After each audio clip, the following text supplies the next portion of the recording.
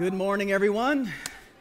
What a gift to worship with you. Those of you in this room here, my name is Rich. I'm the lead pastor here at New Life, and at the end of our service, I'll be downstairs in the lobby with some of our pastors and leaders, and would love to meet you, especially if you're new here, if you're here for the first time, or if this is your first time in a long time. I'd love to meet you before you head out. And for those of you watching on YouTube, on newlife.nyc, on Facebook, what a gift to worship with you as well. We are at the end of our series entitled Good and Beautiful and Kind. We've been on a journey trying to focus on various themes of Christian faith and discipleship and spiritual formation to move towards goodness and beauty and kindness. And as we've been saying over the course of these 8 weeks, those three words emerge out of a particular poem from the great African-American poet Langston Hughes, who once wrote a poem that was entitled Tired, and he said, "I am so tired of waiting, aren't you, for the world to become good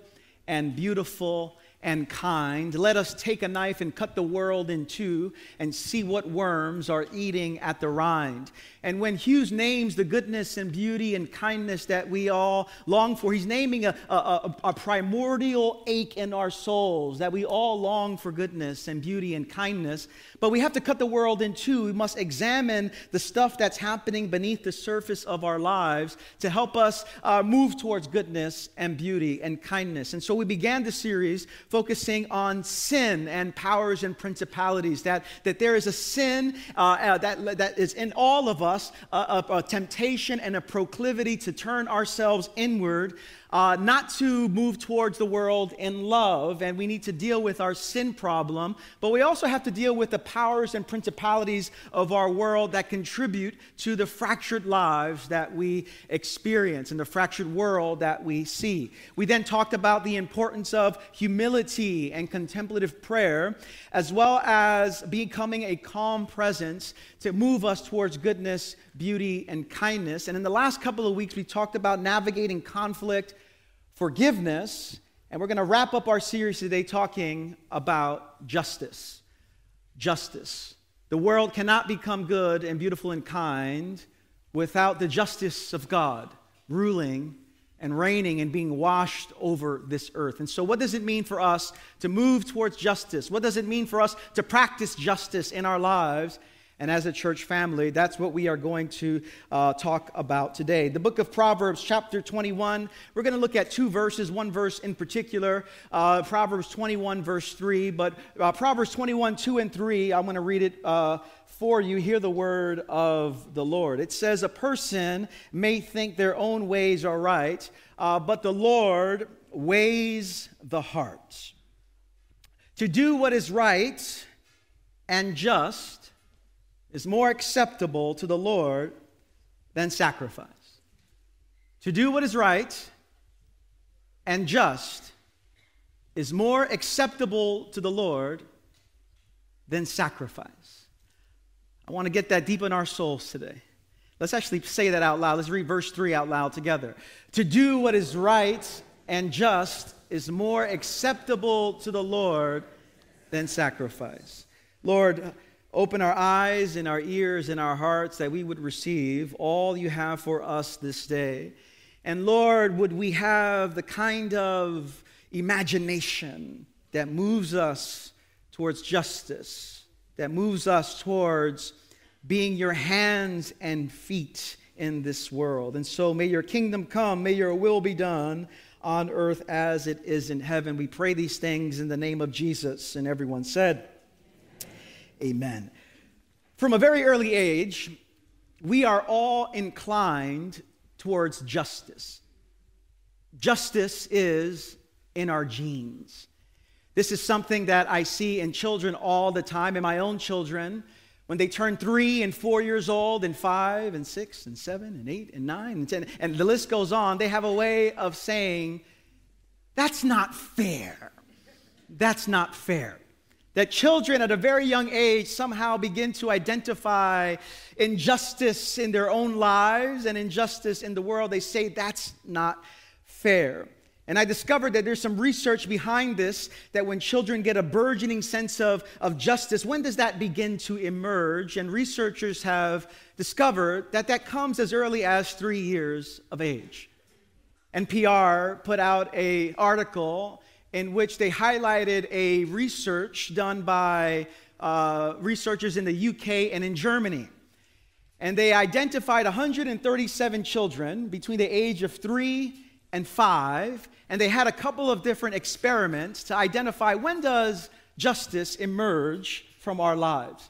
And so in the first experiment, they had one of the child, 3 to 5, with their cookies, and they had these puppets, these devious puppets that were next to these kids. And in one case, the devious puppets stole the kids' cookies and took them. And the kid would just grab the cookies right back from that puppet over 60% of the time. In the second experiment, they had 2 different puppets, and the child was in between. And so one puppet had the cookies, another puppet grabbed the cookies from the other puppet, and the puppet began to cry out in distress, "Oh, my cookies, my cookies." And over 60% of the time, the kid would go to the devious puppet, take back the cookies, and give it back to the puppet that was harmed. And these researchers concluded at a very early age that the same amount of energy and passion to get their own cookies back was used to help another puppet in distress. And they discovered early on that children have this desire to make things right. Things that are wrong, to make these things right. And in our day, we are called to that same kind of passion, because here's what I know to be true: the older we get, we have a way of being concerned about just our cookies. My issues, my problems, my concerns. But to follow Jesus is not just to be concerned about my cookies and my problems and my concerns, but by the problems of other people. That to follow Jesus is to move towards justice. And why is this important? Because our world is marked by injustice in many places. Injustice happens individually, injustice happens interpersonally, injustice happens institutionally. We live in a world that's often marked by injustice. Injustice occurs in our personal lives when someone promises to do a job and you actually pay them to do the job and then they don't do the job. That is an act of injustice. Injustice occurs when you are disadvantaged because of the color of your skin or the sound of your last name. Injustice occurs and manifests when people are marginalized and overlooked and rendered invisible. Injustice happens often around us and in our world. And when we think about justice and injustice, it's important to have a particular definition in mind, because it's very easy to regulate justice and relegate justice to one simple environment, being the courtroom. That the courtroom is the primary image that comes to mind when we often think about justice. That justice in our culture tends to be limited to punishing criminals for bad deeds. But biblical justice is more than just punishment for wrongdoing. Biblical justice is more than just you getting your rights. Biblical justice is not simply about legal retribution. Biblical justice is about the renewal of the world as expressed interpersonally and institutionally. As Cornel West, the philosopher, said, what is justice at the core of it? Justice is what love looks like in public. And this is an important word for Christians who have a way of sentimentalizing love. That love can be so sentimentalized. Love can be just so emotional and relegated to the realm of emotion that we don't carry out love in institutional, systematic, structural ways. But what is justice? Justice at its core is what love looks like in public. And what we see in Proverbs chapter 21 is an important insight that I hope gets deep in your souls this day. And it is this simple idea that worship without justice is worthless. Worship without justice is worthless. And this is what we find in Proverbs 21. The book of Proverbs is the book in the Bible that moves us towards wisdom, moves us towards joy, moves us towards a life that flourishes. And over in the book of Proverbs, what we find are language and words and wisdom around the importance of justice. But I want you to see how justice and righteousness is contrasted here with sacrifices. Sacrifices were commanded by God. Sacrifices were, especially in the Old Testament, the ways that the sinner's transgressions were covered. This is good news. Sacrifices reminded the worshiper that whenever this sacrifice emerged, that they are in right standing with God. But the sacrifices were not to stop there. The sacrifices were not simply to be just a one-dimensional thing between us and God, that this sacrifice was to make us into a certain kind of people that showed up in the world. But yet over and over and over again in the Old Testament, in the New Testament, and ever since, spirituality has been reduced to this one-dimensionality, where it is just us and God, and that's it. Christianity is often about me and God, me and my relationship with God. And Christianity can be so privatized that we forget the social implications and social demands that God makes of us. And over again, what God says in Proverbs and through the prophets is that no matter how great your sacrifice, if it is not joined to the act of justice, then these sacrifices don't mean anything. That if our relationship with God is separated from those who are vulnerable and those who are oppressed and those who are powerless, that no matter how good our sacrifice, no matter how much our sacrifice, it means nothing to God. And over again, we hear words of this. I want to read you a few passages of Scripture to really get this deep down in our souls. In Isaiah the prophet Isaiah says these words, and I'm giving you the Message paraphrase of it. Isaiah says, "I can't stand your trivial religious games. Monthly conferences, weekly Sabbaths, special meetings. I can't stand one more. Meetings for this, meetings for that." This is God talking. "I hate them. You've worn me out. I'm sick of your religion while you go right on sinning. When you put on your next prayer performance, I'll be looking the other way.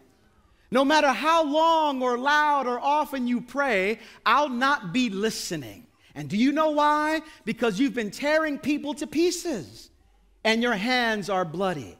Go home and wash up. Clean up your act. Sweep your lives clean of your evil doings so I don't have to look at them any longer. Say no to wrong. Learn to do good. Work for justice. Help the down and out. Stand up for the homeless. Go to bat for the defenseless." That's God speaking through Isaiah the prophet. But there's more. In the book of Amos, God says this to the prophet Amos, very similar. "I can't stand your religious meetings.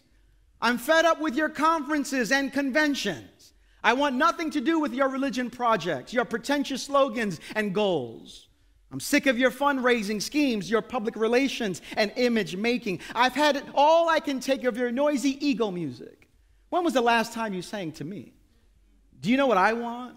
I want justice, oceans of it. I want fairness, rivers of it. That's what I want. That's all I want." As I read this past week, I was just so convicted in my soul. And I said, I just can't keep this conviction to myself. I got to share this as well. We got to be convicted together. That's my job as a pastor. Every time I get convicted throughout the course of the week, I say, my job is we're all going to be convicted together. But that's not just the Old Testament. Our Lord Jesus Christ has something similar to say as well. Jesus says, "Woe to you, teachers of the law and Pharisees, you hypocrites! You give 1/10 of your spices, mint, dill, cumin, but you have neglected the more important matters of the law. Justice, mercy, faithfulness. You should have practiced the latter without neglecting the former." On the first Palm Sunday, after the shouts of joy, Jesus is on a donkey. They're saying, Hosanna, save us now. They're celebrating him. And you would think this would be a good time for Jesus to be coronated. This would be a good time for Jesus to receive gifts from everyone. This would be a good time for Jesus to take his throne and rule. But instead of taking his throne and ruling, instead of receiving all the gifts, after they praise him, Jesus goes into the temple. And it says that he clears out the temple. He clears out those who have used religion to exploit people. And he welcomes the blind. And he welcomes the lame in the temple, and he heals them. And what that reminded of is that Holy Week, Palm Sunday, reminds us that Jesus has a furious and a passionate love for those who the world have little regard for. And so what we see in our text in Proverbs 21 is this irony that those who tend to get in the way of justice are often religious people who do religious things. And so this proverb comes against self-deception. Self-deception. That as long as we're doing our religious thing, we're okay with God. As long as we do our prayers, we're okay with God. As long as we keep Sabbath, we're okay with God. As long as we do our daily offices, we're okay with God. As long as we take emotionally healthy relationships, we're okay with God. As long as we go through all these, we're okay with God. And he says, now wait a second. You can do all those things and not be right with me. He's coming against the deception of one-dimensional spirituality, where it is just me and God. Me and God. And God is saying, no. It's not just me and God, it's us together. Which makes me recall the importance of having a good definition of what the gospel is. As long as we continue to see the gospel as this one-dimensional thing, as this personal and privatized thing, we will be missing out on what God invites us into. The gospel is not simply news that when you die, you go to heaven. As glorious as that news is. The gospel is not simply the good news that you get your individual sins forgiven. As wonderful as that news is, the gospel is the good news that the kingdom of God has come near in Jesus Christ. And that in his life, in his death, in his resurrection, in his enthronement, the powers of sin and death no longer have the last word. And our task as followers of Jesus is to identify wherever there is sin, wherever there is death, to in his name begin to push that back. That Christianity is not a solo enterprise. That Christianity is concerned about the very well-being of the people around us. And so when Jesus seeks to demonstrate his preaching and this good news, he gets baptized in Luke chapter 3. He comes out of the water and the Father says, "This is my Son in whom I'm well pleased." And then he goes into the wilderness for 40 days to be tempted by the evil one. And after he comes out of the wilderness, he begins to open his ministry. And his first message is not about you go to heaven when you die if you trust in me. The first thing Jesus says is that the Spirit of God is on me because he has anointed me, amen, to proclaim good news to the poor. He has sent me to proclaim freedom for the prisoners, recovery of sight for the blind, to set the oppressed free, to proclaim the year of the Lord's favor. When Jesus announces this, he's talking about spiritual categories, but he's also talking about social categories. He's talking about those who have been oppressed by the devil and those who have been oppressed by demonic systems. He's talking about people who need forgiveness and people who need to be lifted up. And that is the gospel that we are called to embody, not a gospel that closes us off from the world around us. And so the gospel is the good news that there is coming a day, friends, that God is going to take everything that's wrong and he's going to make it right. The gospel is the good news, friends, that everything that is low right now is going to be exalted, and everything that's exalted right now is going to be made low. The gospel is the good news that there is coming a day, praise the Lord, when oppression and exploitation will cease, and the shalom of God, and the rule of God, and the peace of God, and the joy of God will reign. That is the big picture to which we are called. Not a spirituality that's simply concerned about our own issues, but a spirituality that moves us to be concerned about the issues of the world, about the issues of our neighbors, about the issues of those who are overlooked and vulnerable, about those who are broken. And so what does this look like for us to embody this gospel? What does this look like for us to move towards justice, to move towards mercy, to move towards compassion, to embody this good news of Jesus? What I want to do is give four very simple invitations for us to have our lives individually and as a church family together set on joining God in making this world just. What does it mean for us to move in this direction? Number one, we must note that practicing justice does not have to be big. Practicing justice does not have to be big. I often have a mentality that says, go big or go home.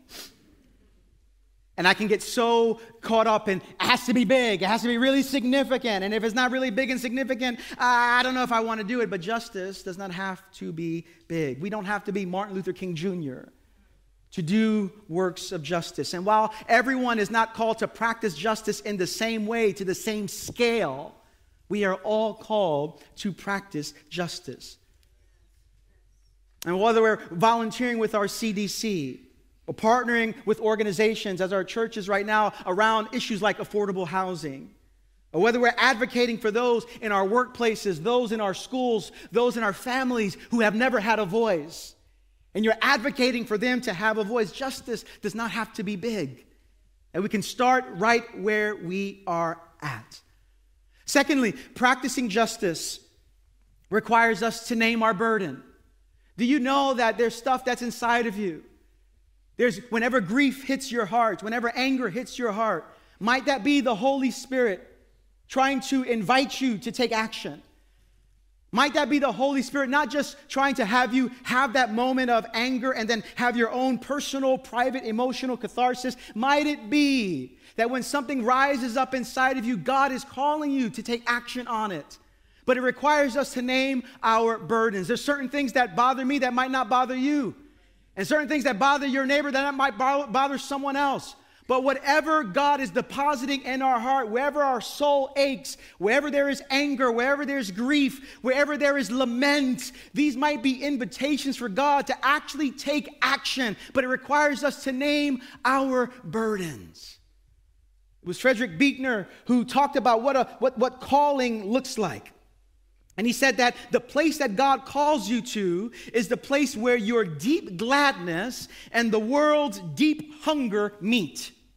And if I can modify that for the sake of this message, I say that calling is the place where your deep burdens and the world's deep needs actually meet. And so this calls us to pay attention to our own emotional life, to our own anger and grief, because might it be that God is inviting you to take action because of something that's unsettled in your soul. Thirdly, what does this require of us? Practicing justice requires us to prioritize proximity to the poor. Prioritizing proximity to the poor. There's a church in London that was putting on a big worship event at Royal Albert Hall. A massive, beautiful hall and beautiful concert. But the people who signed up were far more that this place could hold. And so the organizers went to Buckingham Palace and asked if they could use the royal boxes that were not in use for that day up to that moment. And those boxes were for dignitaries. Those boxes were for presidents. Those boxes were for people like Nelson Mandela. I mean the royals, people who are highly regarded by the world around them. And the organizers wrote to Buckingham Palace and said, can we use this? And they said, yes, you can use it under the condition that they seat their most esteemed guests there. And so the organizers said, yeah, absolutely, we'll be sure to put our most esteemed guests there. And after the event, they wrote to the Queen a letter of thanks. And they said, we did seat our most honored guests in that spot, which were a group of homeless people who had wanted to attend that event. Proximity, empowering, moving towards the poor. God invites us into that. That's the work of justice. And throughout the scriptures, what we find over and over again, God loves everyone. God's love is, of course, universal. But over and over again in the Bible, what we find is that God has a unique place in God's hearts for the poor. A unique place in God's heart for the powerless. There's a unique place, a special place in God's heart for those who the world overlooks. And if they have a special place in God's heart, they are to have a special place in ours as well. Lastly, and then we'll share communion together. How do we begin to move towards justice? We're not going to have all the answers today, but I hope the Holy Spirit does something in our soul and uses this truth to awaken something in us. Lastly, justice requires us to guard against moral numbness. To guard against moral numbness. It's very easy to feel numb around the problems of our world. Earlier this week, as we already mentioned, there was another tragic shooting in our nation. And it's very easy just to feel numb about it all. Very easy to think there's nothing we can do about it. It's very easy to give into the moral numbness that we live in a society where there are many who love their AR-15s more than they love children. That they love their weapons of mass destruction more than they love a world that's marked by peace. And it's very easy to grow numb, brothers and sisters, in a world that just seems to get worse and worse every single year. What happens in this country is not happening in other countries in this world. That there's some demonic powers at work in our nation around the idolatry of this. It was Dr. King who talked about our idolatry towards militarism and consumerism. And the idolatry in this country, really, if you want to summarize it, is oriented around our idolatry about the dollar and the gun. And it can be so easy to feel numb that there's nothing we can do about this. And every time that numbness arises in me, and every time that numbness arises in you, let us remember the God of justice who does not grow numb. That the God of justice weeps, and the God of justice grieves, and the God of justice is looking for people who will join him in the healing and in the shalom of the world. The God of justice is not the God of mythology. The God of justice in the scriptures is the God of history. The God who steps into our world, who doesn't just want to make us feel good personally and emotionally, but the God who wants to make things right in our society. And this is why the greatest prayers that we can pray, brothers and sisters, are not simply the prayers that make us feel better about the problems of our world. The best prayers that we can pray are the prayers that lead us to taking action with our feet. People are longing for people who pray, not just to pray to God and that's it. They're looking, the world is desperate for people who pray in such a way that they become the very hands and feet of God. And until our prayers turn into action, it's hypocrisy. This is why the theologian Miroslav Volf says something so important for us to hear, in which he says there's something deeply hypocritical about praying for a problem you're unwilling to resolve. And so every time congressmen and senators and leaders and Christians all over this country offer thoughts and prayers for injustice without putting hands and feet to the process, God doesn't hear any of our prayers. God turns his ear and says, unless you are going to put flesh onto your prayers, I don't hear anything you're saying. It's just a babbling mess.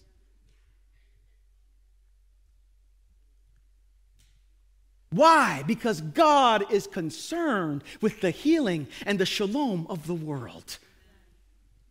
And whenever Christianity becomes this privatized thing where we focus on our own spiritual life and our own emotional life, to the extent where we totally disregard love for neighbor, God doesn't hear our prayers.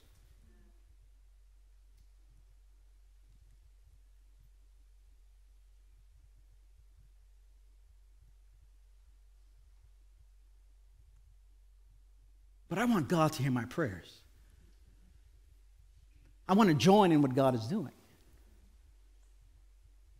And yet it can feel so large, the world before us, the problems, that we can't move towards anything, which is why there's a prayer that we have in our home that I see almost every single day. And I need these words to wake me up from my spiritual numbness. I need to read these words every day to wake me up from my emotional numbness. I need these words. Let me speak in the I need these words to move me towards the God of justice.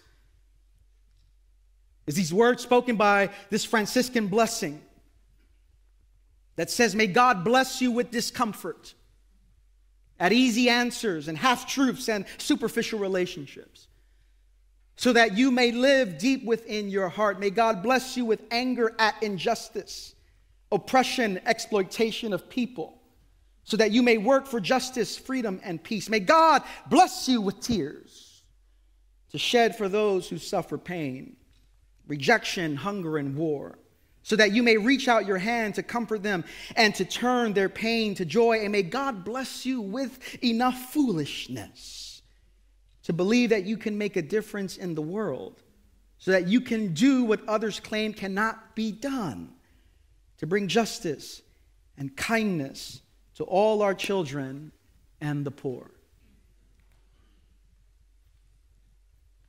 If you're here today, it's because God's hand is on your life. And you and I, being focused on our own individual spiritual life, to the exclusion of joining our lives to those who are overlooked and oppressed and exploited, is a religion that Jesus knows nothing of. And on this Palm Sunday, may we join our King. May we join him in moving towards a broken world to see it healed in his name. Amen. Let me invite you to close your eyes, and before we come to the table of communion,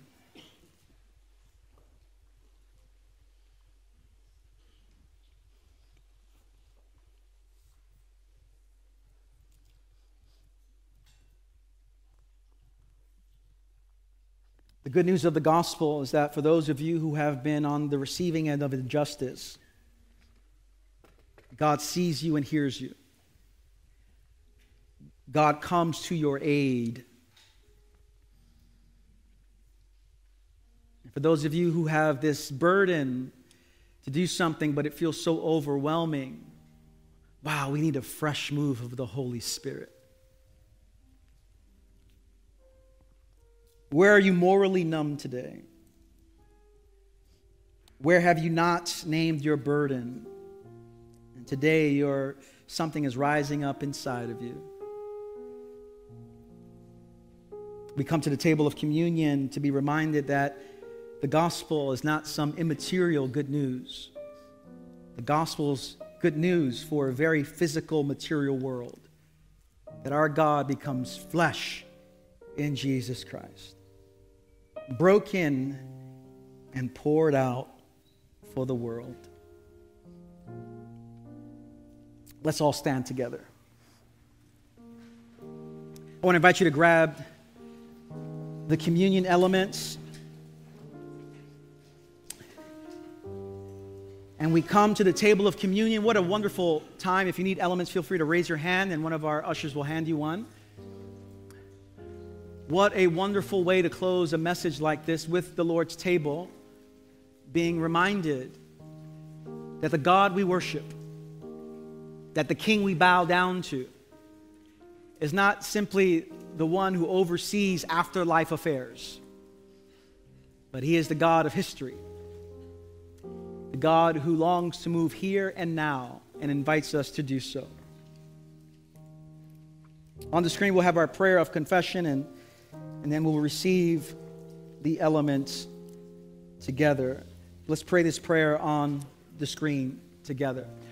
Almighty God, our Heavenly Father, we have sinned against you and our neighbor through our own fault, in thought, in word, and deed, in what we have done and what we have left undone.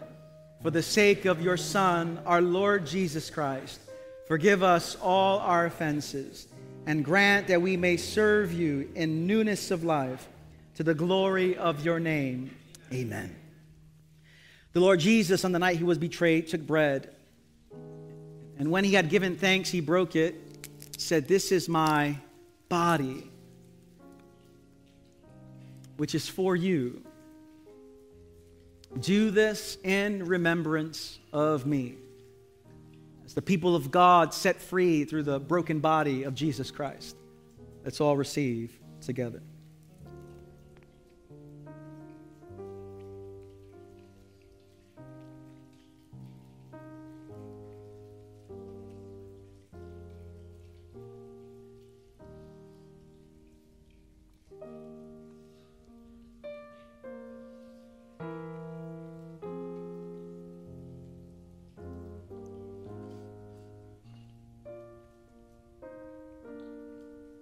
In the same way, after supper, he took the cup, saying, "This cup is the new covenant in my blood.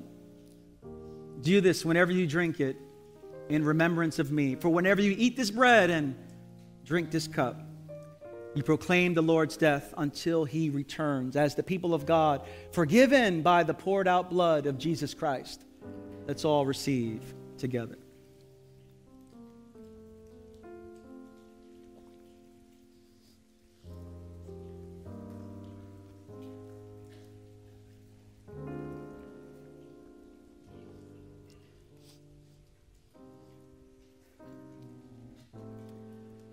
Lord, we thank you for your broken body and poured out blood, the ways in which you heal the world, and the ways in which you invite us into participation to have our lives broken and poured out for the sake of the world. Lord, teach us to guard against moral numbness. Teach us to name our burdens. Teach us to lift our voices. Teach us to discern the ways you're calling us to join you in mercy and compassion, in healing and in justice, in our own contexts. And as we do so, may we participate in the life of Jesus. Pray these things in Christ's name. Amen. Let's have our prayer team come to my right. We end every gathering with a time of prayer, friends, for a couple of reasons. Number one, to help activate something in your soul. As we pray for one another, there is a unique blessing, a unique presence of God when we pray for one another that becomes available to us. And so if there's something that's been stirring in your own soul today, we want to pray for you along those lines. Additionally, in a room this size, I just naturally assume that there's so many of you that are carrying heavy burdens. There's so many of you that have relational fractures. So many of you wrestling with depression, sickness in your body. And you just need someone to pray for you and join you and lay hands on you. And so maybe you've experienced some pain this past week. Maybe you feel so lonely. You need the reassurance and the gift of the community of God. We want to pray for you in the name of Jesus. And so feel free to come forward, as we'd love to pray for you. As we close, also want to let you know, maybe you came into our church today, maybe you're watching online, and you've never said yes to Jesus Christ. You've never said, I want to receive Christ as Savior. I want to follow Christ in the way of Jesus. I talked about justice today. Maybe you're saying, yeah, that's the God I want to follow, a God of justice. And if you want to take your next step, I want to invite you to do so in a couple of ways. You can come up to our prayer team. You can scan that QR code, and we'd love to help you take your next step. And maybe you want to get baptized. Maybe you have said yes to Jesus Christ, but you haven't taken the next step of being baptized and participating in his life and death and in his resurrection. We'd love to serve you along those lines as well. We have our church-wide Lenten study that's going to take place here. Where is that happening here? Who's in this room here? So do we need to move the chairs and all that again? All right, so the prayer team is going to be in the upper stage room again, and so if you want to receive prayer, because we're going to have a good discussion in here, feel free to go up there. But as you did 2 weeks ago, for those of you up here, don't touch the chairs, you're all good. Those of you down here, feel free to grab a chair, and for those on this side of the camera, bring it to this side, and those on this side of the camera, if you can bring it that side there, that would be really helpful so that we can set up, because we're going to have a conversation, our last conversation around this topic. And then lastly, for those of you online, there's a sermon discussion time. Feel free to click that link, and one of our leaders will be facilitating that time. Let me invite you to open your hands towards heaven to receive a blessing. God invites us to a good life, a beautiful life, a kind life. God invites us to follow in the way of Jesus, to recognize him as Lord and Savior, to see his way and his teachings as the way and teachings that truly leads to a world that's made new. And so may we enter into participation with Jesus in some fresh ways, with your hands in your hearts in a posture of receiving. Brothers and sisters, sons and daughters of the living God, may the Lord bless you and keep you. Make his face to shine upon you and fill you with peace. And may you walk out of this building and out of this online gathering in the power of the Holy Spirit, bearing witness to the God of justice, bearing witness to the God of mercy, bearing witness to the God of compassion, bearing witness to the God who will make all things new. I bless you all in the strong, in the beautiful, in the just name of Jesus Christ. And everyone said, Amen.